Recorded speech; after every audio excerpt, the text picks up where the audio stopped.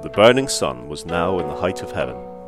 The contracted shadows were concentrated darkly beneath the trees, and the stillness of noon, filled with the harsh trillings of cicadas, was broken by no human voice. But as he approached the bamboo trellises of the rose garden, a sound like a suppressed sob seemed to come from inside the pergola. Uncertain what it was that he heard, he stopped to listen. Undoubtedly, there was someone there.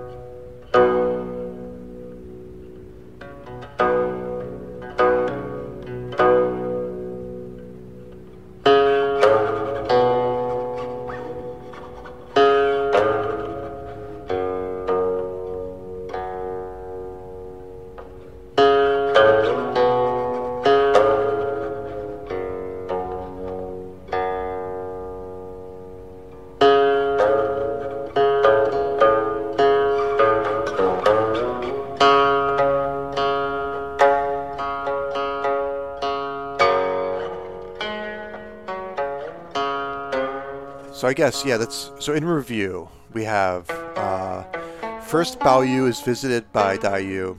He botches that. Then they go over to visit Grandmother Jia, and Bao Chai's there, and he botches that. Next, he goes to visit his mom. They're all sleeping, but he manages to botch that as well. And now he is, it's kind of, you gotta keep on keeping on, and so now it's as if he's sort of aimlessly wandering the garden, searching for some kind of meaning, purpose, but ultimately meandering and coming upon a kind of iconic part of the garden. Maybe we should. Do you want to review some of the descriptions here? Sure. Is there a bit in particular you wanted to... I'm just looking here. In the Hawk's translation, the burning sun was now in the height of heaven. The contracted shadows were concentrated dark beneath the trees. And the stillness of noon, filled with the harsh trilling of cicadas, was broken by no human voice. But as he approached the bamboo trellises of the rose garden, a sound like a suppressed sob seemed to come from inside the pergola. Uncertain what it was that he had heard, he stopped to listen. Undoubtedly, there was someone there. This was the 5th month of the year when the Bramblor roses are in fullest bloom. Peeping through the fragrant panicles with which the pergola was smothered, he saw a girl crouching down on the other side of the trellis, scratching at the ground with one of those long, blunt pins the girls use for fastening their hair back in. And this hairpin that she's scratching with is the same. It's the same one that was referred to in that the saying about dropping the golden hairpin in the well. Right. That Zan.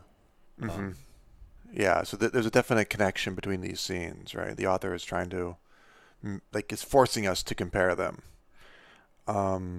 So Bao Yu's doing his thing that he sometimes does of sneaking up and spying on people. Yes. He sort of just did it a moment ago. He's doing it twice in one chapter. A bit much. And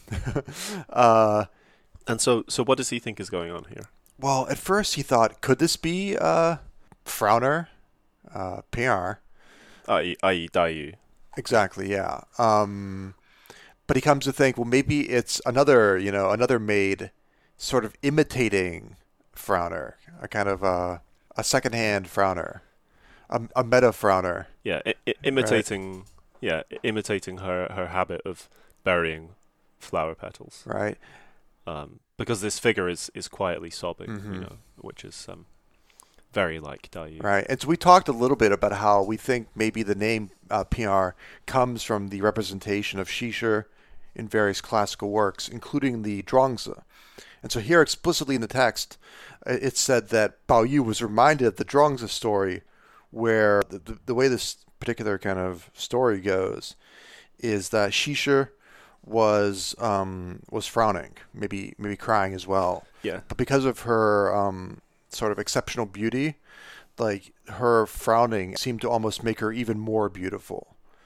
And I've commented a few times in the past that like this is, I think the kind of the aesthetic space that that Dai Yu's beauty occupies, right? So this is kind of a really interesting story from this like classical philosophical work.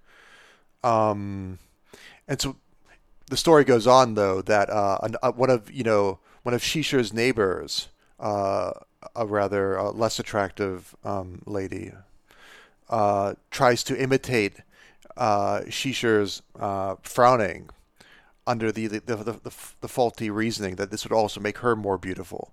But of course, in her case, it had the reverse effect, and her crying was perceived to be to make her even less appealing. Yeah, it accentuates even more. Exactly. Yeah, hideous in the Hawk's translation. And the in the story the term they use for frowning is that same one, pin, that's used for Dai Yu. Exactly. Yeah. And so he's about to call out in effect this young maid for imping Dai Yu's style. Yeah. But get your own thing. Like stop. Yeah. Stop. Be original. Stop stealing her move. It would be like if you are really into maybe some kind of like celebrity, and then you see someone wear like the same sweater on the street, and then you call them out on the street. I don't know. It's he's gatekeeping. He's gatekeeping. He's gatekeeping the habit of crying and burying flowers. Yes. Only one person is allowed to do that. Okay. Which again it speaks to his. If only Dai Yu would emphasize these moments of where she gets a lot of she's clearly is dominated as psychic space. If he's gonna like hallucinate her every which way, so if only she could like get this message, maybe she could chill out a bit. But so we find out that it's not actually Dai Yu, but rather one of the 12 actresses that they had in a few chapters ago. They had kind of made a trip south to sort of to procure these young actresses. Yeah, to acquire who are child actresses. Right, and we discussed about how this, a lot of these, this society is like a lot of traditional societies. It's just thoroughly corrupt, and it's you always kind of wonder what the. It's not as if we've made that much progress either. By the way, recurring issue that's reflected in this novel, and so he recognizes that it's one of these actresses, and then he speculates that while it's not actually Dai Yu, it has the same kind of she occupies the same sort of form of beauty, right? She's also a Shisha beauty, rather than a Guifei beauty. Yeah, there's this description of her, which I think is good to pull out the Chinese here.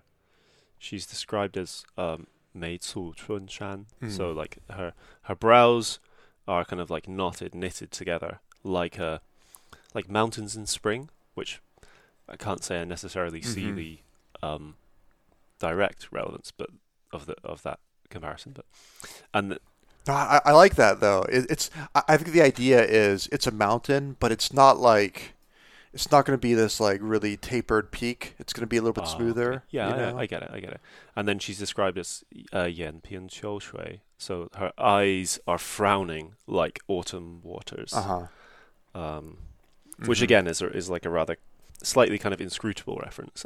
I don't know. It's certainly not the most obvious comparison to make, but I kind of get the feeling of it, definitely. It's Choshrei in particular is an established like poetic trope. So you see that a lot in it's like a kind of a almost like a stock expression for like the beauty, I think specifically of like female eyes. Okay. Yeah. And so Okay, that makes sense. Anytime you see like autumn water, like 9 times out of 10, it's actually referring to just beautiful eyes. I see. Yeah. I see. So these are quite stock images then. Yeah. But it does convey a certain. It's really interesting to engage with them. They're interesting. And then it goes on to say she's 面薄, yao xian. So 面薄 is to say her face is kind of slim, and yao, her waist, is xian, kind of. It's almost like minute, but really it's again like a slight kind figure. Of, we might say like slender of face and waist. I suppose Yes. is probably Yeah. what it's trying. Yeah, kind of like a frail disposition, but not necessarily in a pejorative sense, like a slight composition. Yeah, I think that's probably right. And then she's lastly described as niao niao ting ting, which is to say like graceful and delicate, something like that. Right. And so he notes that as you said, there's a very similar quality in her appearance compared to Dayu's. Right there. They have the same, not quite, as you say, like heroin chic, right, but kind of tuberculosis chic, maybe. Very, very kind of slender, almost fragile, almost frail. I mean, maybe, yeah. There might be a whole conversation there to be had in another context, but of different standards of beauty, some of which even sometimes correspond with imperfect health, even sometimes. And so maybe there's a little bit of that going on here.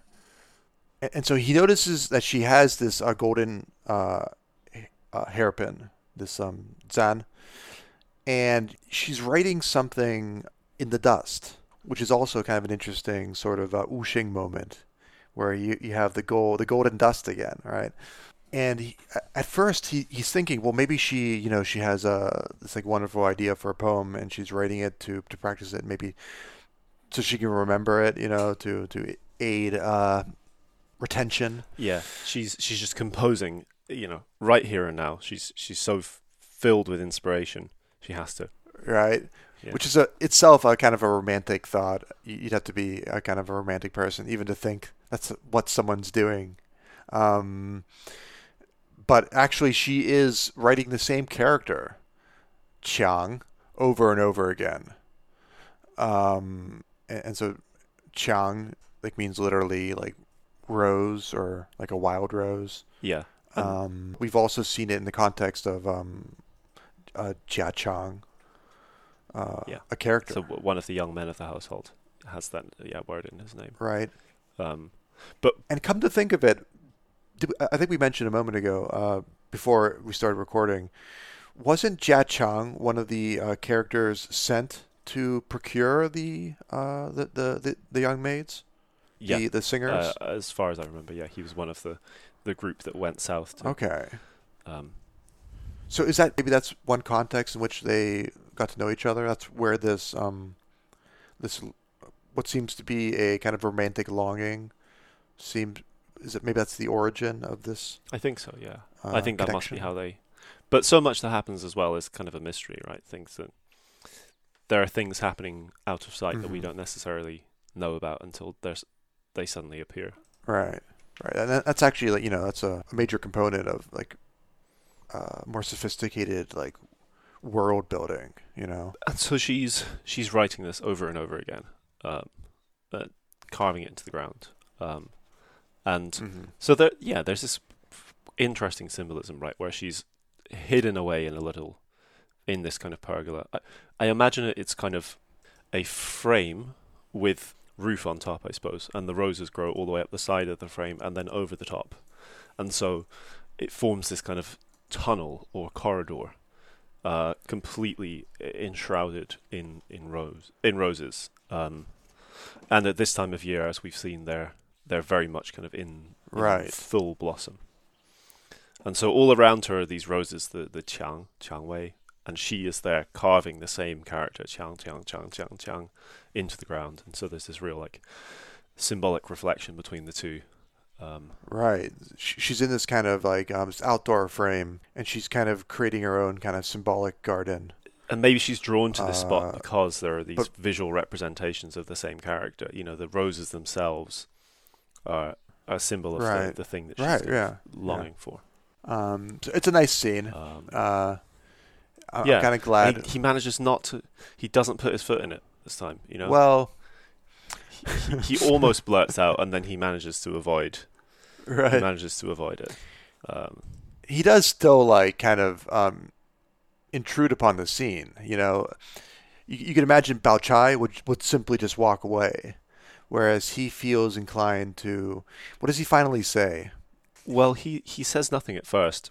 Okay, but then it begins to rain. Yeah, is that how the story goes? Yeah, we get a sudden summer shower. You know, out of nowhere in the searing heat. Suddenly, a rain cloud appears, and it's I imagine that intensity that summer rain has. Where it comes on very suddenly and very very heavily. Mm-hmm. And so he calls out to her and says, don't write anymore. Look, you're getting soaked. She's so kind of caught up in the writing that she hasn't even really noticed that she's been getting rained on. But presumably the same is true of Bao Yu as well. He's been so, in this second-hand way, been kind of so absorbed with watching what she's doing that he hasn't noticed that he too has been soaked.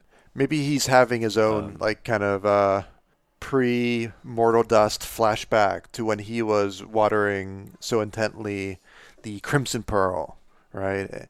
And in that scene, he was completely the one producing the water, and so maybe he was like, that's kind of the vision that like entranced him to such effect that he forgot that he was himself also being repaid in kind. Yeah. That's how I kind of interpret that. But either way, she can't make out through the roses who it is. She can catch kind of glimpses of his figure, but because he has this somewhat kind of girlish demeanor, I suppose, she mistakes him for another one of the. She mistakes him for a maid, and so instead of running off, she replies, "Oh well, thank you, but you must also be getting soaked there." And then he suddenly, awakes and realizes that he's soaked through, and so he rushes home. And so that kind of brings us to the next major issue, where he'd been gone a while, and some of the male servants, along with the female maids in tow, they'd kind of done some sort of like improvisational sort of modifications to the courtyard, and they've converted it into like a kind of a pond, right? Yeah.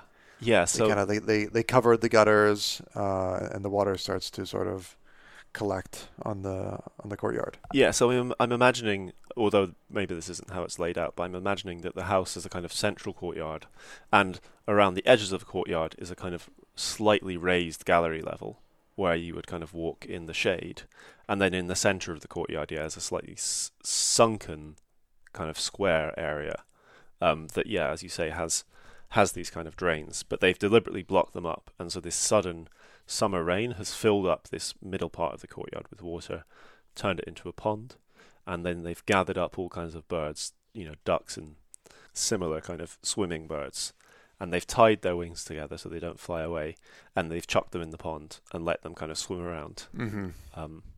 And so they're really enjoying themselves, and they're laughing and having fun, and so they don't hear Bao Yu knocking at the door and calling for some time. So before they do let Bao Yu in, there's one thing I wanted to talk to you about, which is this scene to me is preposterous.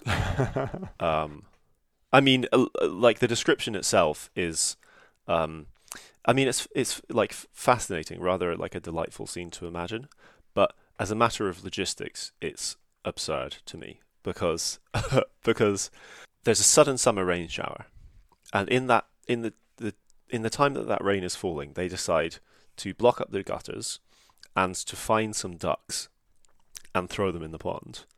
And I mean, where would they even find them from? I mean, maybe somewhere in the garden, I suppose. But it would take quite a lot of organisation. And even if it's raining very heavily, I'm kind of surprised that the courtyard could fill up to form an actual pond that ducks could swim in such a short space of time. Mm. And while that has been going on, Bao Yu has run back from this pergola in another part of the garden. And I know that the garden is big, but it, to me, kind of like strains credulity that it could have taken that long for him to get back. That all of this could have happened. I suppose maybe I kind of have one of two theories, that either this is kind of about the somewhat dreamlike and unreal nature of the novel, and particularly the life in the garden, which is very kind of like half remembered, kind of childlike memories at points, or alternatively, it could be saying that actually Bao Yu was watching this actress writing out the characters in the rain for quite a long time before he realised that it was raining, and that maybe explains why he's so thoroughly kind of soaked and maybe kind of cold and shivering, I think. What do you think? I guess I'm kind of more generous. Like I would just say, like, yeah, that makes sense. It had a sort of it seemed a little bit dreamlike in being almost too good to be true. But maybe if you wanted to give a more realistic explanation for it, you could say that, well, maybe they've tried this in the past, and so they were ready. The whole team of, and you imagine there's a lot of, if it's just like 1 or 2 pages, what if it's like 6 or 7, and they're organized. You get like I suppose one duck per page, and 1 page to cover the. It could happen. They're always up to this sort of loss, yeah. It does seem like a kind of like the kind of thing that like young boys would enjoy. This kind of like a military like exercise, but also like play. You know what I mean? So maybe there should be some fan fiction that explains this whole scene from the from like the pages perspective, what they're going through, what kind of experience they have in impromptu pond building. I would like to know more, definitely. Yeah. And so on and so forth. I mean, it seems like a farce in that like the ducks are all kind of tied together. Another thing that I think young boys would do, it has a kind of it's like a fun scene, but it's also very crass in a way, like a sort of a kind of unsophisticated vision of fun, let's say. Yeah, and just ever so slightly cruel. Yeah, well. Yeah, exactly. Yeah, I guess. And you can imagine the female maids like sort of watching, partly in horror and partly just sort of like enthralled by the spectacle kind of thing. But so Bao Yu is not happy at this point. Yeah. So the magic of his own experiences has has washed away, and now he's left sort of drenched in, and so he's in a bad mood. And he's we might call him, like, at this point, like a drowned rat. In English. In the Chinese, it's yudaji, a chicken. A rained upon chicken. A chicken literally struck by the rain, like hit by rain. That apparently is the phrase they use to describe him. So he's there outside the gate, begging for entry to his own house from his own servants. And yeah, as you say, this puts him in quite a foul temper. Yeah, he's got sort of violent intentions, and he just sort of kicks the first person who gets in the way, which happens to be Shiren, and it's a little harder than he maybe intended, and she is like knocked out. He catches her. Yeah, he catches Aroma Shiren right in the ribs, and we think probably quite hard. And I mean, I don't know. It's described as he kind of only half really sees. He knows someone's let him in, and he's decided that he's in such a bad mood that he's going to kick out the first person he sees. And it's suggested he only really half knows it's her. He doesn't. I don't know. I think that we're maybe seeing things from a certain perspective, and maybe it's kind of justification after the fact. Right. And so here, Aroma she wants to kind of downplay the incident, partly for her own sake. Because had he actually meant that for her, that's that like her that estimation, would be known by other people. You got to like play the game kind of. And so they act as if it was a mistake. Yeah. And Yeah. Bao Yu regrets it, and later I think she spits up blood. So it's kind of a yeah. We hear that. the whole the whole chapter feels like this series of blunders that seem to almost escalate until. So yeah, what do you think? Like, did you see that kind of that connection or like? Yeah, I think this is. What's interesting is he says this is the first time he's ever hit a servant, right? Kicking her now. And earlier in the scene, when Lady Wang sits up in bed and slaps Golden across the face, she also says this is the first time she's ever struck a servant. And I don't know. I mean, maybe that genuinely is true, but it seems mighty coincidental to me. And maybe I'm a bit skeptical of some of the details in this chapter, whether they, Okay. I don't know what you make of it. Right. Yeah. Like, are we supposed to draw upon that parallel, right? That both Bao Yu and his mother, kind of in one fell swoop, crossed the same line. Yeah, both so provoked to anger. Yeah, I mean, it's just kind of assumed that perfectly normal and acceptable is a thing to do, though. When Bao Yu is talking to Sira and to Aroma, she says, if it had been one of the other servants, I'm sure they of course would have deserved it. They're so insolent nowadays. It's enough to put anyone in a rage.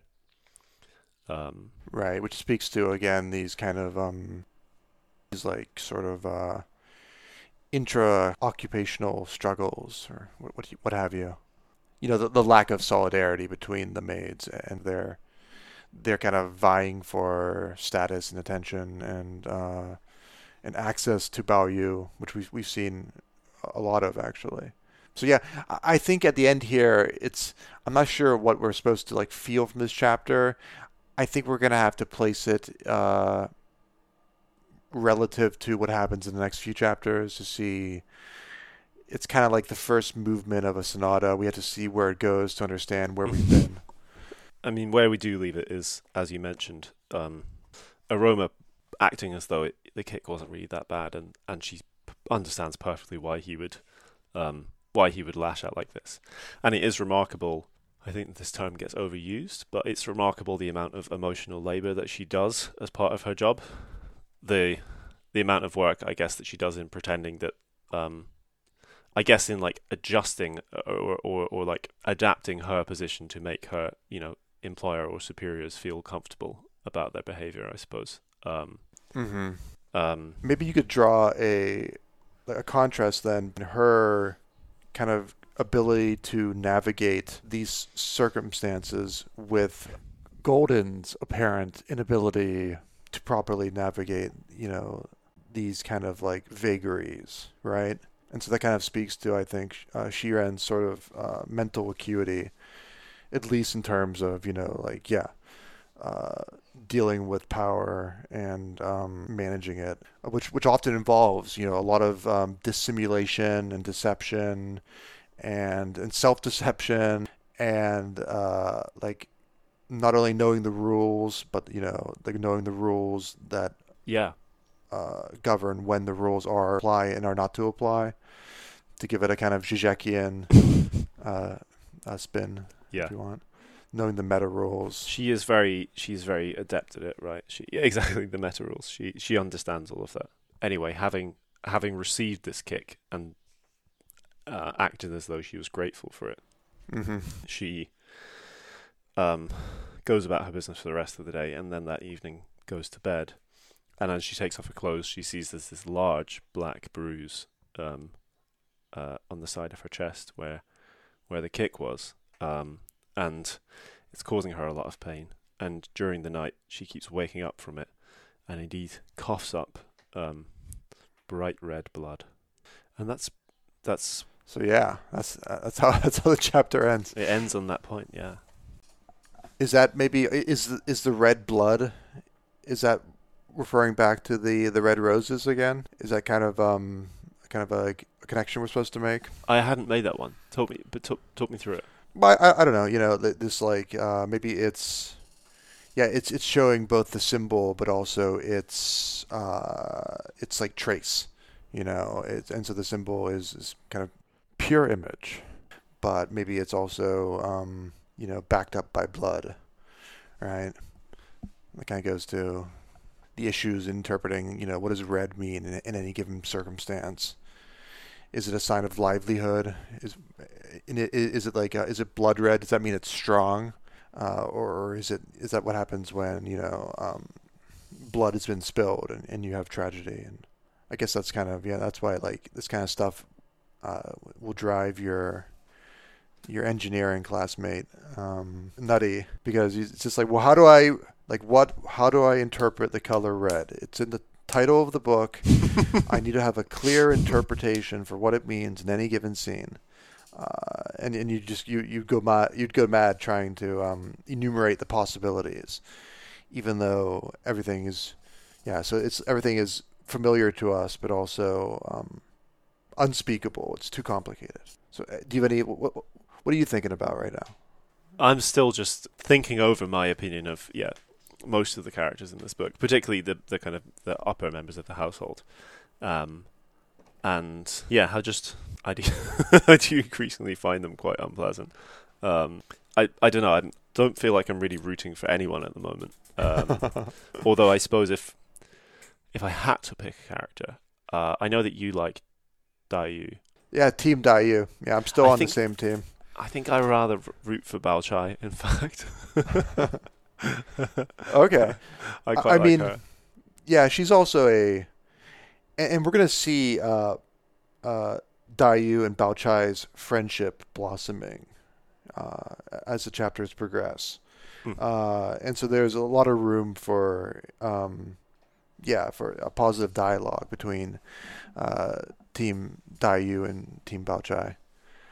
This is kind of the perennial question when you're dealing with literature and how to deal with it in a sophisticated quote unquote capacity. Because on one hand, there's the assumption that you're not supposed to engage in transference with the characters. You're not supposed to identify.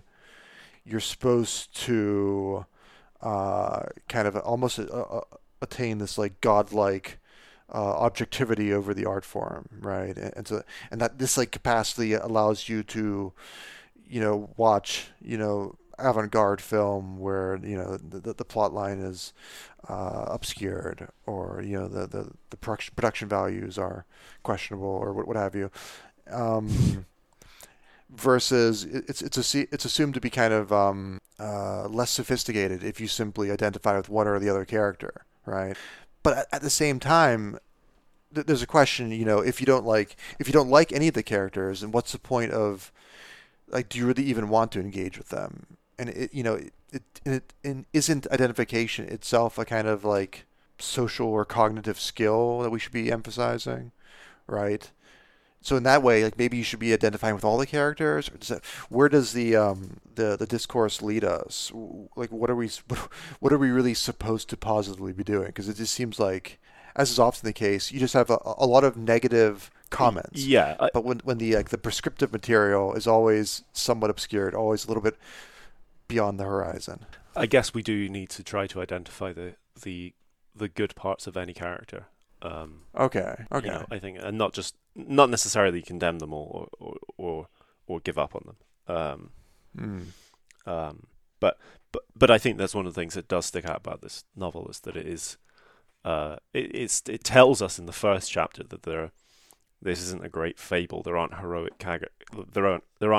characters, and there aren't necessarily great moral lessons to be taught. And this chapter especially makes that quite clear. It has almost the feel of a confession, right? So maybe this is all kind of a confession, and you could maybe like compare it to Augustine or something. Yeah, actually, it's the Confessions of Cao Xuexian. Okay. How about we end it there? I think it's been a pretty good episode. So this has been chapter 30. Next week we're gonna jump to chapter 31. A torn fan is the price of silver laughter, and a lost qilin is the clue to a happy marriage. So this has been Rereading the Stone. Check us out on all your favorite podcasting apps. We're also on the web. You can find us at twitter.com/rereadingstone and on facebook.com/rereadingthestone. We always love to get feedback, commentary, and critique. It's if you rate and review the post, it'll help the greater internet community find us more easily. So feel free to do that as well. But until next time, have a lovely day, and bye-bye. Thank you. Bye-bye.